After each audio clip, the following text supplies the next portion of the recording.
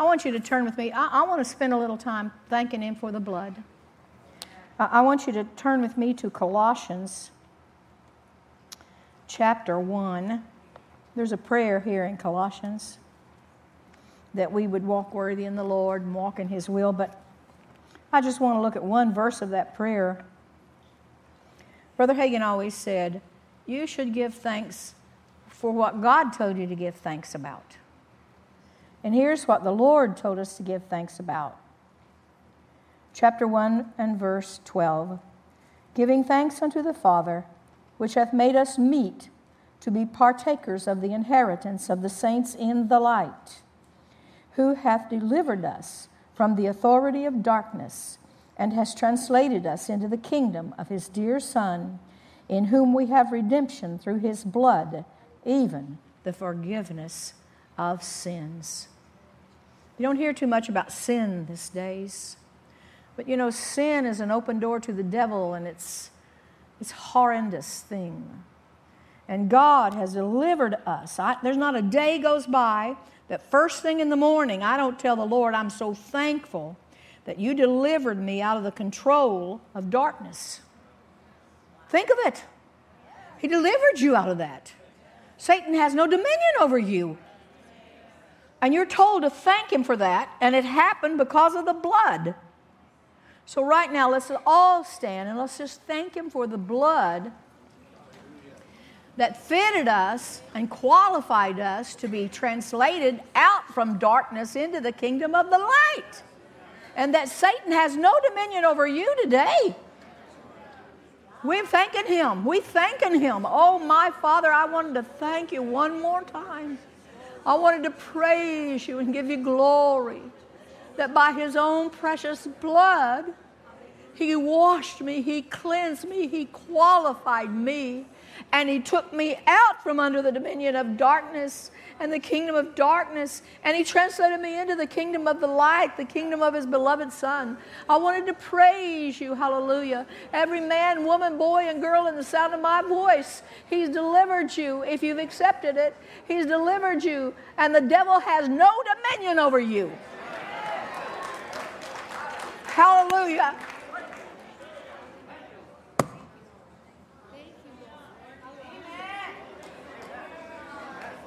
All because of the blood. Everything we've got because of the blood.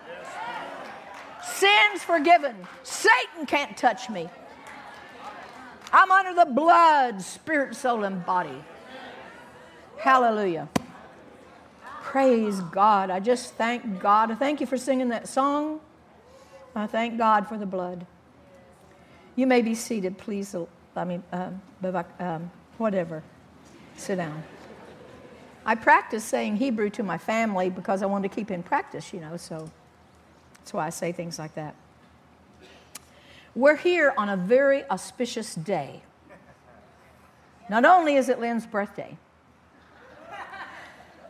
but it is Rosh Hashanah. It is the date that the Lord sees as the beginning of a year. And this date throughout Jewish history is just filled with things that happened on it, people that were born on it. Actually, I was talking with brother and sister today. The Jews were told when they came out of Egypt, because what they did at Kadesh Barnea, any man, I think it was just the male, but I have to look that up, that was over 20 years old was going to die in the desert. They're not going to live and make it into the promised land. So it was decided on Rosh Hashanah, this day, the Lord decided the judgment came. It enters a 10 days of judgment and Elul, and then examining themselves, a day of atonement. It was decided and written down whether you're going to live the next year out or not. So it was a very important day all through and they'll say to you, Shana Tova, good year, and may you get a good inscription in the book of life. In other words, may you get to live another year. Bless the Lord. That's what they'll always say in their greetings to each other, and it comes from that long ago, Rosh Hashanah. And for, Jews, that was the New Year's Day for them.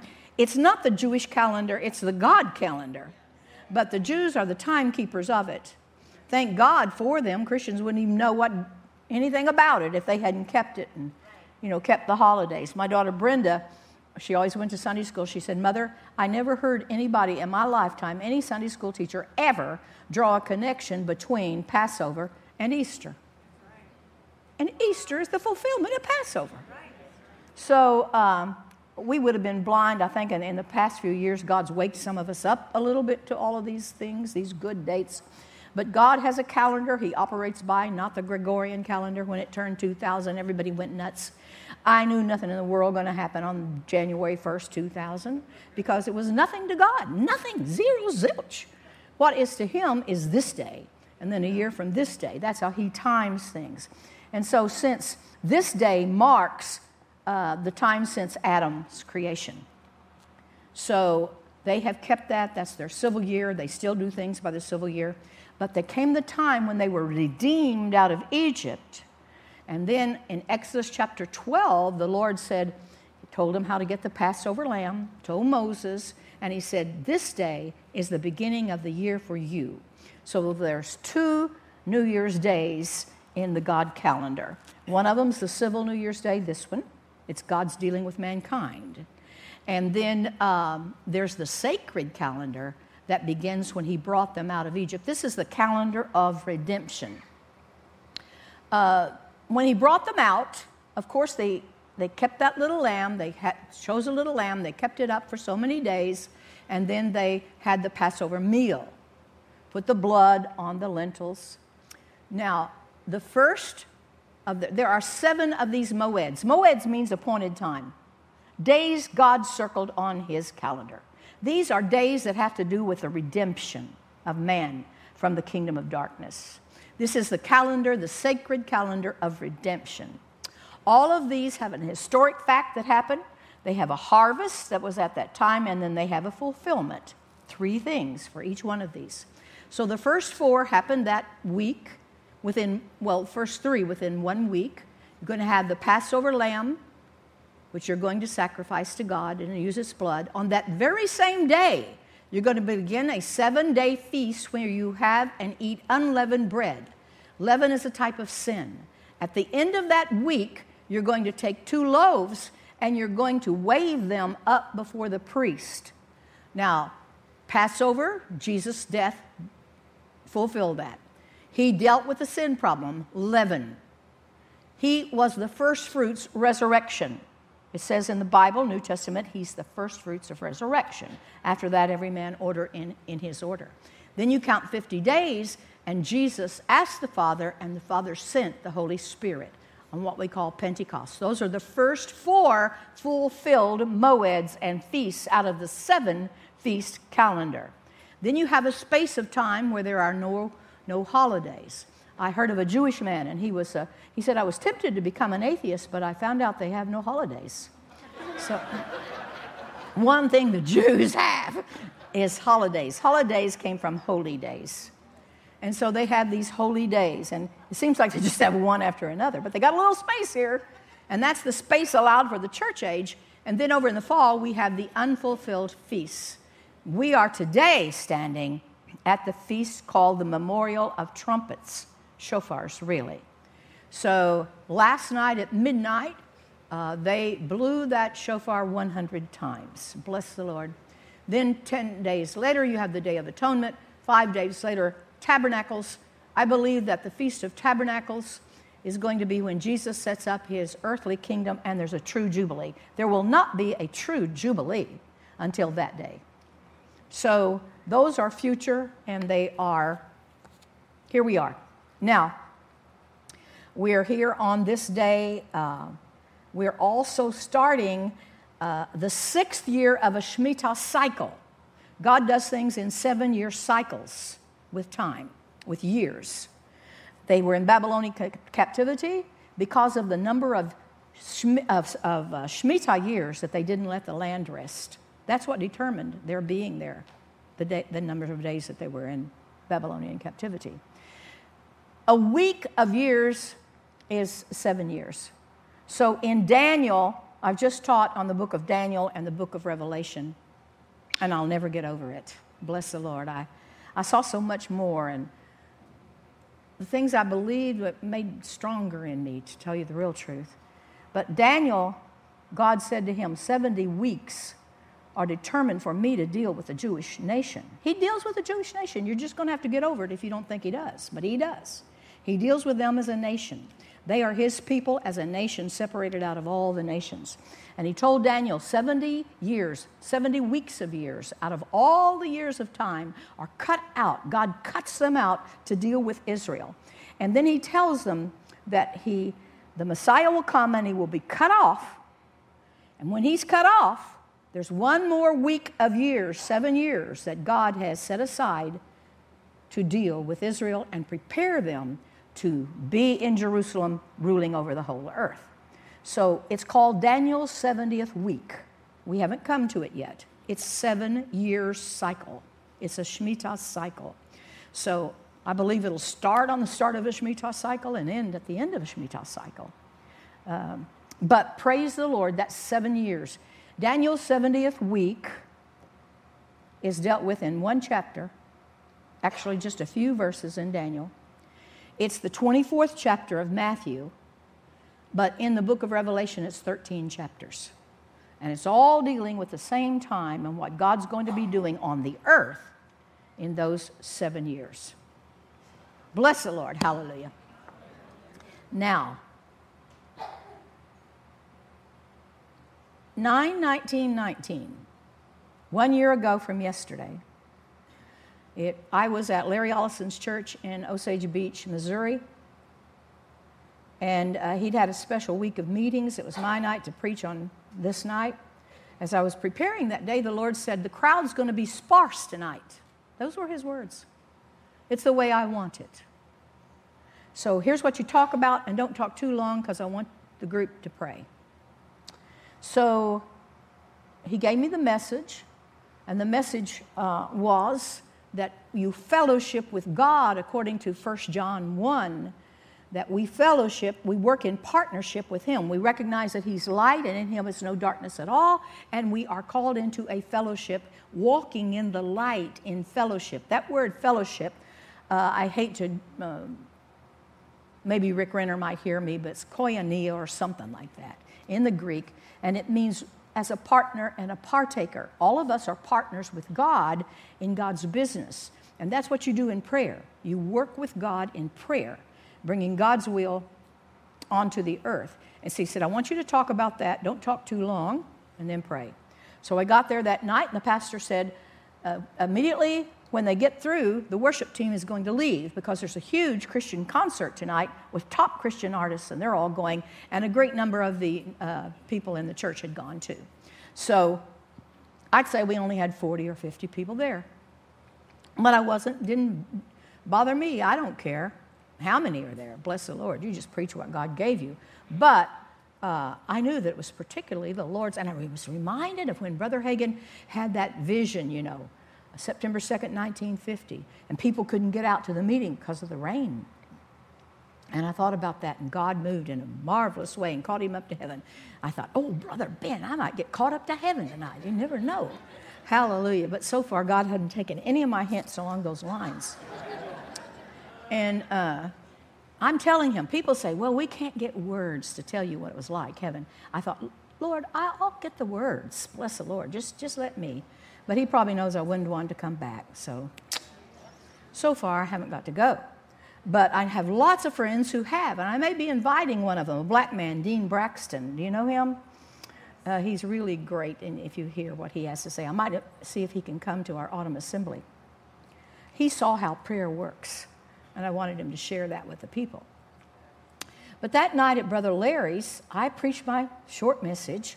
Lynn Mink got up, sang a song, and he sang a song about fellowshipping God and how God wanted us to stay in this place of fellowship and how he was going to download things into us, and he was going to translate us even to other nations in prayer so that we could pray how that nation would go. So then the word came through me. And before I gave it, I knew it was going to start with 2020. But I heard from the Lord, I'm only saying 2020 because that's how they think. So I'm really talking about how I see time. So this is the word. 2020 will be a year of transition. And it will begin with the beginning of the year as I see it on Rosh Hashanah. That would be 10 days later. Last year it was on September 29. That year will be a year that's transition on to 2021. In 2021, all things will have begun to end, begun to change, to move, to rearrange. Now this year, I must have you. I must have my body, the church, in that fellowship I just sang about, unbroken fellowship. So prepare for it to begin, the transition year in 2020. I'll provide all you need to fulfill my will. Work with me in fellowship and prayer, for yourself, yes, but beyond yourself.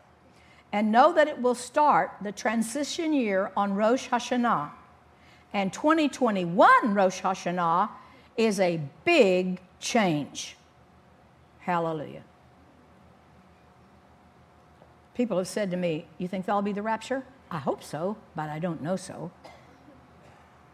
I do know something big will happen, whether I see it or whether I don't, whether it's in this realm of sight or the realm of the unseen. I don't know. But I could tell you it's coming. Something big on September 7 and 8, 2021. I looked up the word transition. It's the process or a period of changing from one state or condition to another. And then as I thought about it, boy, have we ever seen change. Dear God, the whole world has been in a change. And I thought about it, and I thought about how this word in the Hebrew is sarah, and it means a narrow place. You're in a narrow place because of outside pressure. And it's always tied to a birth canal of a woman. There's outside pressure, and you know, the things of the end are tied to that. He says, these are the beginning of birth pangs.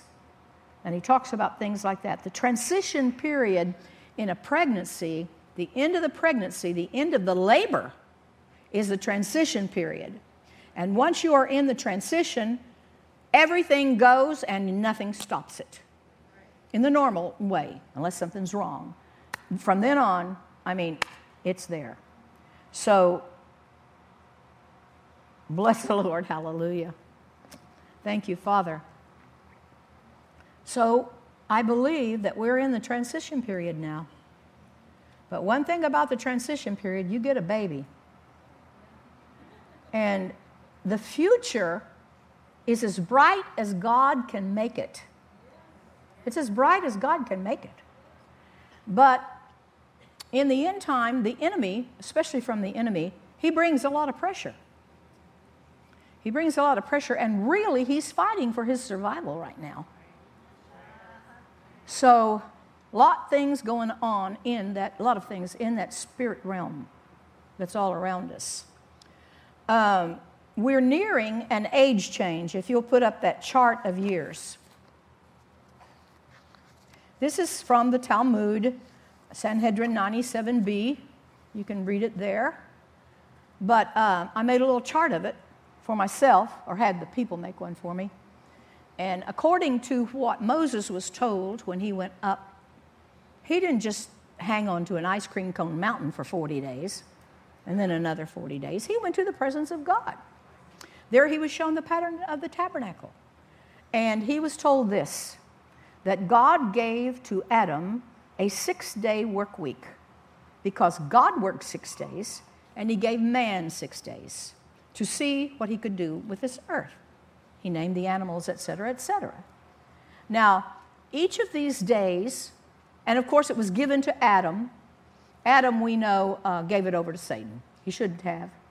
He did not have the moral right, but he had the legal right, and he did it. So he handed it over to Satan. So that's why Satan in the New Testament is called the god of this world, the prince of the power of the air. Adam gave up that ruling in the heavenlies. So Adam has a lease on this earth. God is not like the devil who just usurps things.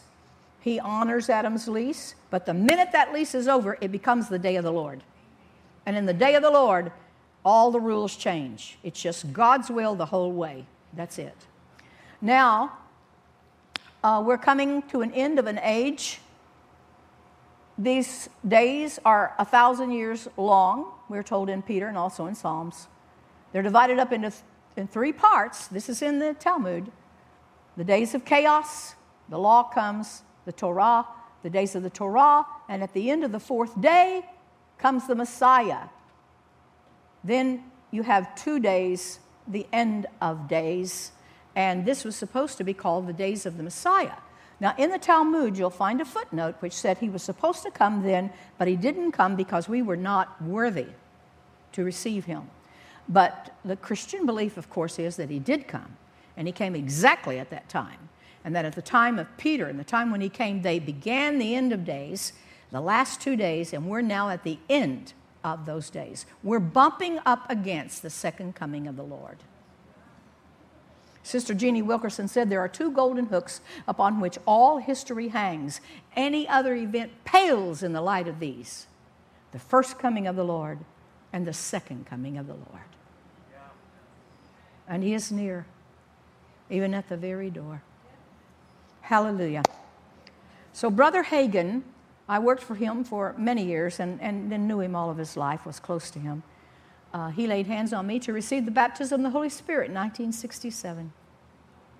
God dots, wonderful God dots. Bless the Lord. But I worked for him, and he came into my room. He often did. I had a desk, and he'd sit right there, and he'd talk to me. He'd just start talking about something. And so this day he came in, and he said, we're coming upon an age change. I won't be here. Speaking of himself. I think he said, you will be, but I cannot say that for sure. But he said, it won't be just as if you were stepping over a log and everything's different all at once one day. He said that the things of that age are going to start to come over into this age. And he said, there's going to be a great appearance of angels, an activity of angels. And he said there's going to be going into the glory world and coming back and showing and witnessing the glory world to man here. He said some of it will be near-death experiences. Some will not. Some will just go over there and come back and tell you what it was like. He said, now, you're to write books about it. Well, I started collecting these people that had gone over and come back. They're like teacups, thinking I would write a book, but I don't need to write a book. They're all writing their own books. And they're on television everywhere. And the witness is far and wide. You've seen them. You know who they are. That little boy, they made a movie about him. Bless the Lord. So this is coming. This is the sign that we are at the end of the age. Before I came here, just before, I cleaned up my desk. And there I found, well, I have to be truthful. It's not altogether clean, but I made a stab. And it piled up while I was working on the Daniel and Revelation. But I found this. It was just there. And it's entitled, The End of the Age, from Kenneth E. Hagin. The end of the age is coming upon this generation. The powers of darkness, the forces of evil, are rampant as never before. And they will be increased in intensity and velocity. Many Christians will see and look upon these things and say, oh, there's no use. Throw up their hands in futility and say, well, I guess it's all over. We'll just have to hold on and pray for Jesus to come shortly because the devil's about to take over everything. But thus saith the Lord, in this day I am searching the body of Christ to enlist soldiers. Now this is 1980. He's beginning to enlist soldiers. In 1980, we didn't have any Word of Faith churches. In 1967, one week I told someone speaking in tongues is of the devil. The next week I'm speaking in them. Because someone took me to Kenneth Hagin meeting, just a small little meeting, about 150 people crammed in his office.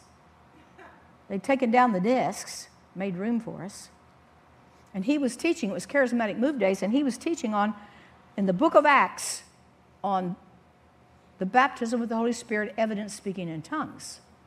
Day 5, I went to the back room and he laid hands on me, he and Aretha, and I received. Oh my goodness, went off like a fountain. I've been born again 20 years. And my spirit knew this was the next step, and I mean it was ready to explode. So I called my mother. My dad had Pentecostal background, but mother didn't. She had very denominational background. And I told my very denominational mother, I said, Mother, I've received. Oh!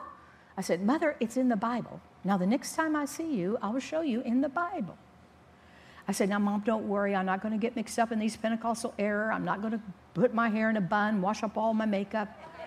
And I said, and I promise you, Mom, I will not listen to any women preachers. Because I'd been called since I was a kid, but always told women can't do this. No, they had to be silent in the church. They were never silent. They sang. They did all kinds of things, taught Sunday school. Evidently, there's some difference between the Sunday school building and the church building. I don't know, but bless the Lord. Mission field they could go to, but I'm not going there. I just promised Mama I'm not going to listen to any woman preachers. That calmed her down a while. She got over it. She was a writer and an editor, and she did Charles Capp's books that you read, and she did Fred Price's books that you read. So Mama got over it. But that day, she wasn't quite over it. So anyway, what do you know? It was a long seminar. I got filled on about Friday, and then the following Monday, he brings in this little woman, 75 years old, little prophetess. If they'd have told me she's a prophetess, I would have fainted. But anyway, Sister Clara Grace, and she preached. I was such a baby, I couldn't understand one word she said. But the anointing was, And I thought, she's so good, probably at the judgment seat of Christ, she'll be rated equal with the men that are so bad. And she'll come out, men preachers, it'll come out even. I figured it out. I'm always the person that has to figure things in my head. So bless the Lord. I couldn't tell what she said. She prophesied. But I went to work for Brother Hagin, and later I had access to those files of that meeting. And later I had access to the prophecy she gave. And in the prophecy she said, do you know why you're here from the north, the south, the east, the west? We were there. You know why you're here from Minneapolis? There were people there. Fort Worth. From Fort Worth was Kenneth Copeland and Gloria. He was a little round man in those days, and nobody knew who he was. Nobody cared who he was. Nobody asked him Bible questions, nothing. They just hoped he could get, we had a park in the parking lot of the Oklahoma Highway Patrol, and there's a little gate you could get out. We just hoped he could move that car that he came there in. It looked like a car tied together with baling wire. He offered to trade it to Buddy Harrison for Brother Hagin's tapes. They said, please don't leave the car here, but you could have the tapes. So there's the Copelands. There's me. Others I could name for you. And we're denominational people writing in our Bibles for the first time because Brother Hagin said it was okay. We tremble when we did it, But she said, do you know why you're here from the north, the south, the east, the west? God is raising up his end-time army, and you are some of the chiefs of the clan. You would have had prayer for God if you thought those were the chiefs. I mean, nobody looked like it. Nobody was prepared. The Lord told me, I went to work for Brother Hagin, did some books for him. One of the first ones I did was the woman question. I cried. I said, Lord, you mean that I can do what you call me to do and I won't get in trouble at the judgment seat of Christ? He said, yes. And one day I'm going to call you out from here. But right now you don't know anything. How you like to be told by God you don't know anything? He said, you don't know anything. And I have been born again for 20 years. I've been a Sunday school teacher. He said, this is your Bible school. That was 1975. We didn't have, it was closer on over to 70. We didn't have Rhema then. Rhema came in 75. He said, this is your Bible school. And so Brother Hagin and doing his work became my Bible school. And then there came a day, when he called me out. I said all that to say this. God has been raising up an end-time army, and you're it. He started long ago, and now you're ready. Hallelujah. The authority of the believer.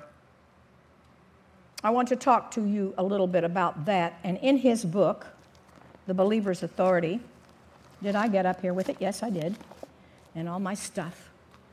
This book here outsold any other Kenneth Hagin book 10-1. This book was used for the Berlin Wall falling, all kinds of things. We took it into Soviet Russia. I could tell you story after story of things that have happened because of believers' authority and believers walking in their authority. And Brother Hagin wrote in the front of this book how he studied the authority of the believer.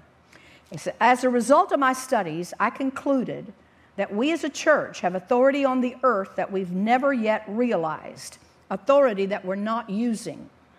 A few of us have barely gotten to the edge of that authority. Now listen to this. But before Jesus comes again, there's going to be a whole company of believers who will rise up with the authority that is theirs. They will know what is theirs, and they will do the work that God intended they should do. And I'm telling you right now, I believe this before God, that last night in this room, those believers rose up as a company of believers and stopped some things that needed to be stopped in the heavenlies that would tear our dear nation to pieces. Doesn't matter which side, right side, left side, all the devil cares about is that he gets you extreme. And the extremists fight each other. And he had things going in the heavenlies. I don't know if you heard about it or not, but there was even some kind of a threat that if they try to pick a Supreme Court justice, we're going to burn down the Capitol. Any of y'all see that threat? You can just forget it. It's stopped. It done got stopped last night. And I knew that when I came down here, it was like, he told me, almost like up there at Osage Beach. Don't preach too long. Take time to pray. And so we took time to pray last night. And I'm telling you, he showed me to get the two heads of this ministry up here. And I'm telling you, the power of God came on them, especially Pastor Mack. I kind of felt sorry for the devil there for a bit.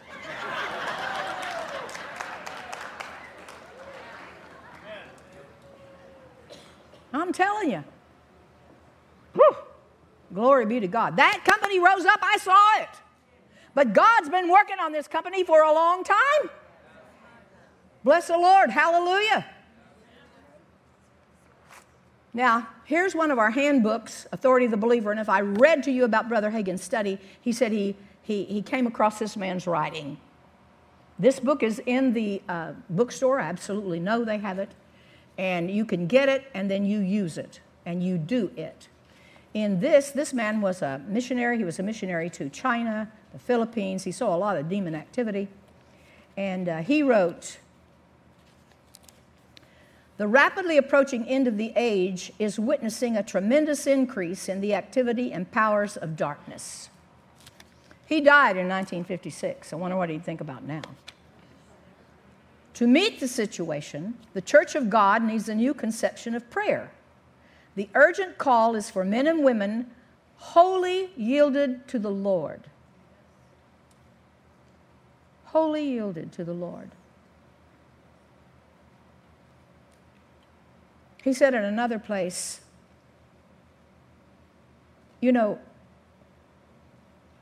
well acquainted with the Word of God, walking in holiness and in the Spirit, who can hear the voice of the Spirit when He prompts you. To meet the situation, the Church of Christ needs a new conception of prayer. The urgent call is for men and women wholly yielded to the Lord, whose eyes have been enlightened to see their ministry in the heavenlies. We have a ministry in the heavenlies. We have a ministry that we operate from the heavenlies, from the right hand of the Father. You have a ministry there, to which they have been called.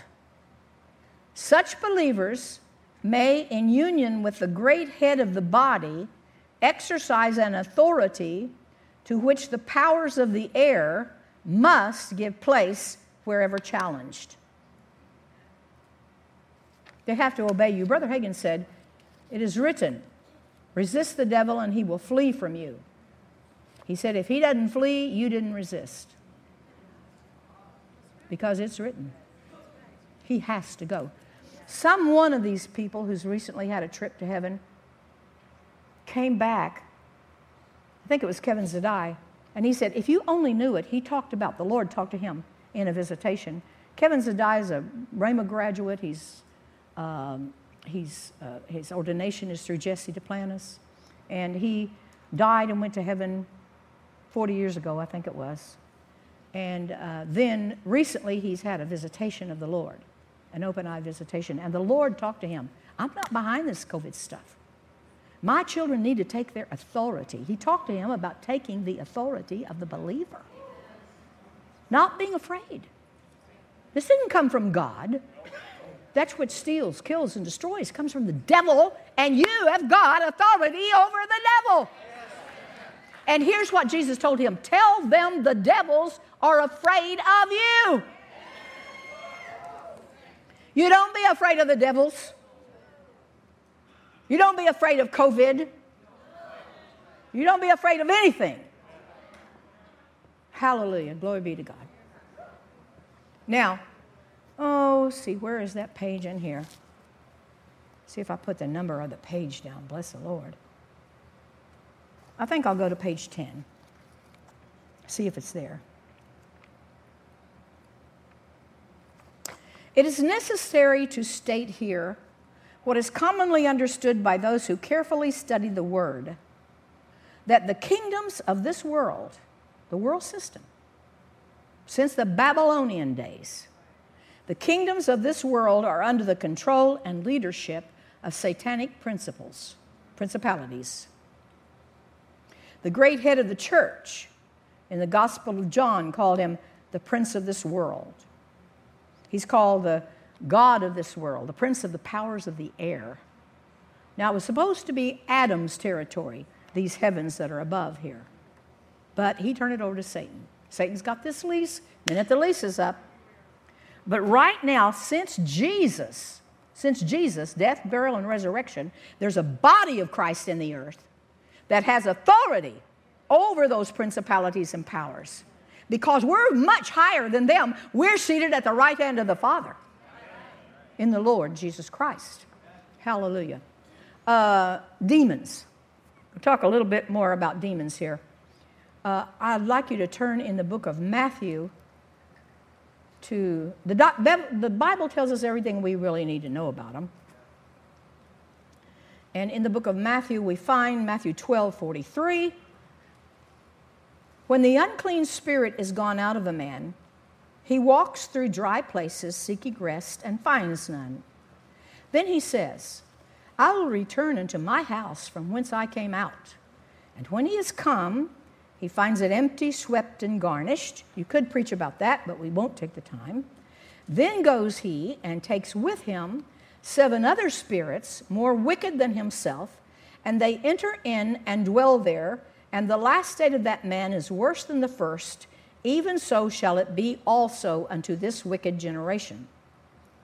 So here we see from Jesus' own mouth, unclean spirit, demon, has been in a man. He's been using that man. He got cast out. The man didn't fill himself up, and he came back, and he got 7 more in there. So we see that demons use people. You know, Jesus, anything that's done on the earth, the head does through the body. The Holy Spirit has to have a body to operate. Temple of the Holy Spirit. Demons have to have bodies to operate, and they do. They're operating through men right now. So, now Matthew 17:14. This is another case that you might call demon possession. A Christian cannot be possessed. We are a spirit, we have a soul, we live in a body, when you are born from above, you're born again, your spirit man, old man dies, new spirit is of God. He's the Father of spirits. Your spirit is of God. You cannot have, and you're the temple of the Holy Ghost, and you cannot have and will not have a demon spirit in your spirit as a born-again Christian.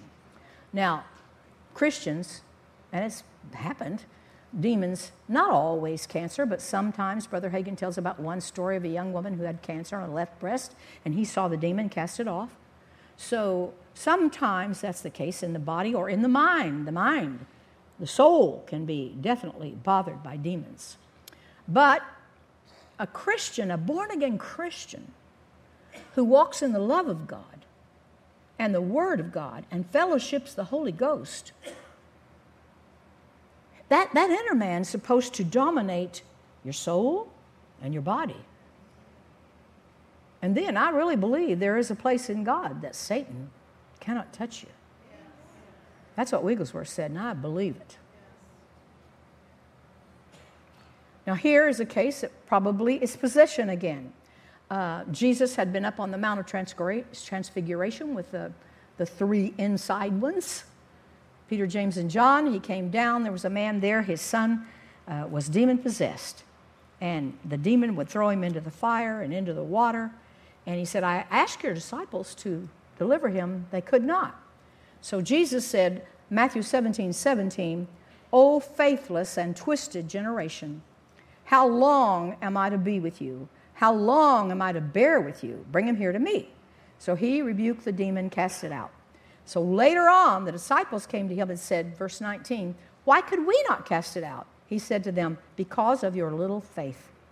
You have to have faith that you've got authority over devils. For truly I say unto you, if you have faith like a grain of mustard seed, you'll say to this mountain, move from here to there, and it will move. Nothing will be impossible to you. So both of those are probably possessed. But here's one where there is an influence of the Holy Spirit, of the demon spirit. The man is Peter. Of course he's not possessed. But outside of him, a demon's going to speak and put words in his mouth. So this came when they came down from the Mount of Transfiguration. We have this account, Matthew 16:13. Now when Jesus came into the district of Caesarea Philippi, he asked his disciples, who do people say that the Son of Man is? And they said, some say John the Baptist, others Elijah, others Jeremiah, or one of the prophets. He said to them, who do you say I am? And Simon Peter replied, you are the Messiah. He was Jewish. He wouldn't have said the Christ. You are the Messiah, the Son of the living God. They've been waiting on the Messiah. And Peter says, you're him. Jesus answered, blessed are you, Simon Bar-Jonah, for flesh and blood has not revealed this to you, but my Father who is in heaven. And I tell you, you are Peter, and on this rock, the revelation that he's the Messiah, I will build my church, and the keys of hell shall not prevail against it. I will give you the keys of the kingdom of heaven, and whatever you bind on earth shall be bound in heaven, and whatever you loose on earth shall be loosed in heaven. Thank God, hallelujah. Now we're going to go down to Matthew 16:22. Well, from that time, Matthew 16:21, from that time Jesus began to show his disciples that he must go to Jerusalem and suffer many things from the elders and chief priests and scribes and be killed, and on the third day be raised. And Peter took him aside and began to rebuke him, saying, far be it from you, Lord, this shall never happen to you. He turned to Peter and said, but he didn't talk to Peter. He talked to Satan. Get thee behind me, Satan. You are a hindrance to me, for you are setting your mind on the things of God. You are not setting your mind on the things of God, but on the things of men. So here we see a case where a demon influences, shoots thoughts through someone's mind, even puts words into their mouth. Now, we know that this is the case of what's happening here. I've seen a lot of things. I was there for the Kavanaugh vote. I was in the Senate gallery. I saw people that I knew that were demon-possessed and totally controlled. And they were controlling crowds of young women. Those young women were not demon-possessed. They had a cause they believed in. But somebody up here, like a puppet master. And that's behind that somebody is Satan. And behind somebody's, it doesn't matter either side. If it's evil, if it has to do with death, if it has to do with evil, you can be sure he that steals, kills, and destroys is controlling the thing. And if he can get them to clash, whoa, he laughs. If he can get them to divide their nation, ho, he laughs. Because Satan is against this nation that was started by God.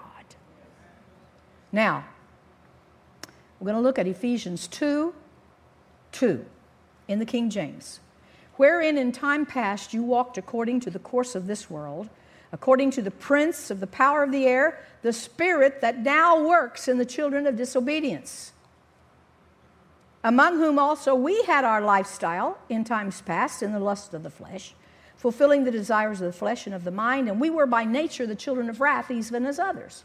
Here he's telling the church right in the middle of a wonderful prayer, in which at one time, this is Amplified, let's read the Amplified, in which at one time you walked habitually, you were following the course and fashion of this world, you were under the sway of the tendency of this present age, following the prince of the power of the air, you were obedient and under the control of the demon spirit that still, listen to this, constantly works in the sons of disobedience, the careless, the rebellious, and the unbelieving, who go against the purposes of God.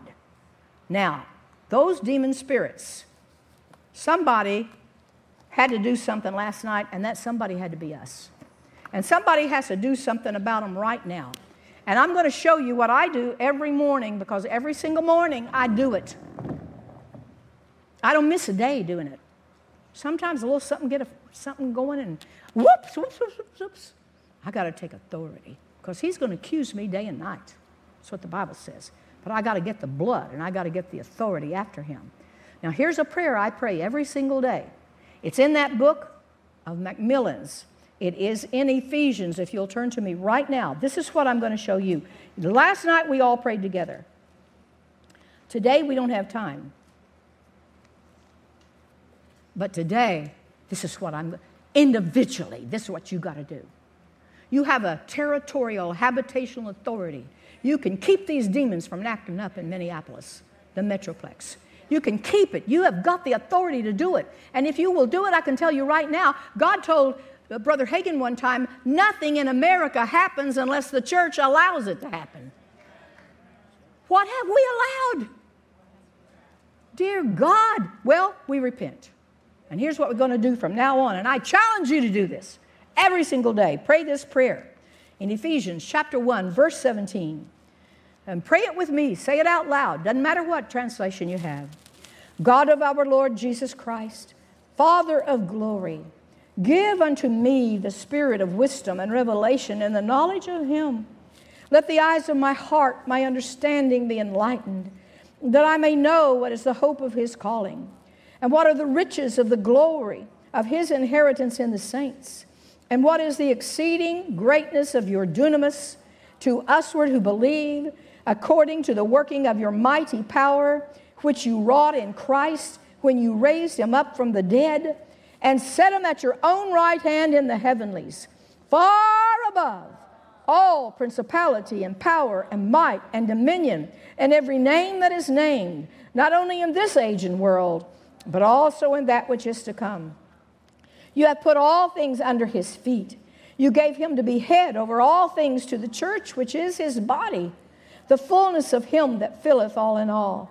And we have you quickened, who were dead in trespasses and sins. Verse 4, but God, you who are rich in mercy, and for your great love wherewith you loved us, even when we were dead in sins, you quickened us together with Christ. By grace we are saved.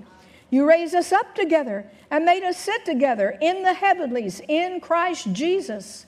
Oh, hallelujah, how thankful we are. How thankful I am, Billy Brim, to be sitting here in my prayer chair. I'm in the body of Christ. It told us right in here that when you raise the head, you raise the body. When you quicken the head, you quicken the body. When you raise the head, you raise the body. When you seated the head, you seated the body at your own right hand. And now I'm there with you in Jesus at the right hand of you, Father, and all principalities, powers, rule, dominion, names are under my feet. And you have told to me, they which have received abundance of grace and of the gift of righteousness shall reign as kings in life through one, Jesus Christ. And so, Father, I'm obeying you now. I'm so glad you translated me out from his authority and you put him under mine.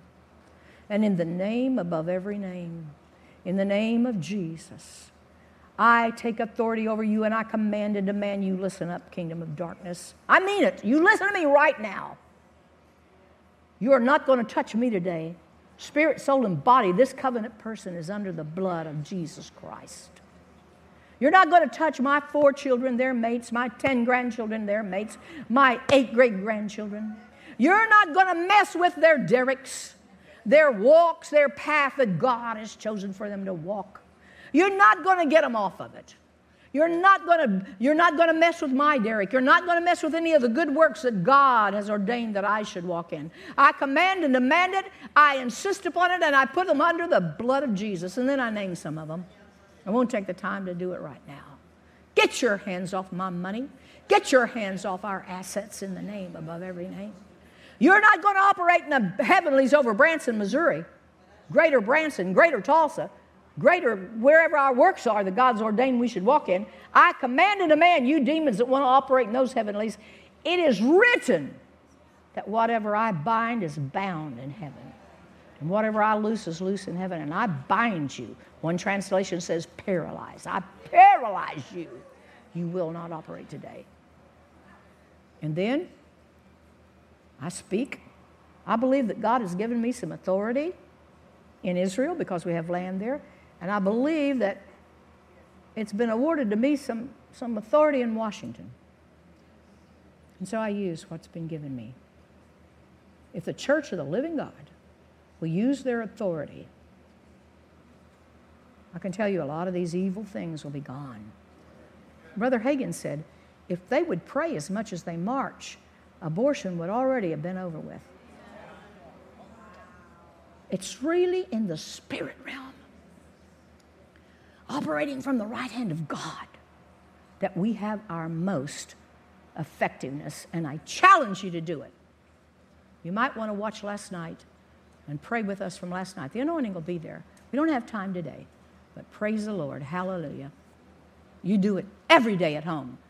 You're a soldier in the army of the Lord, and you carry your own equipment, and you exercise it. Bless the Lord. Been good to be with you.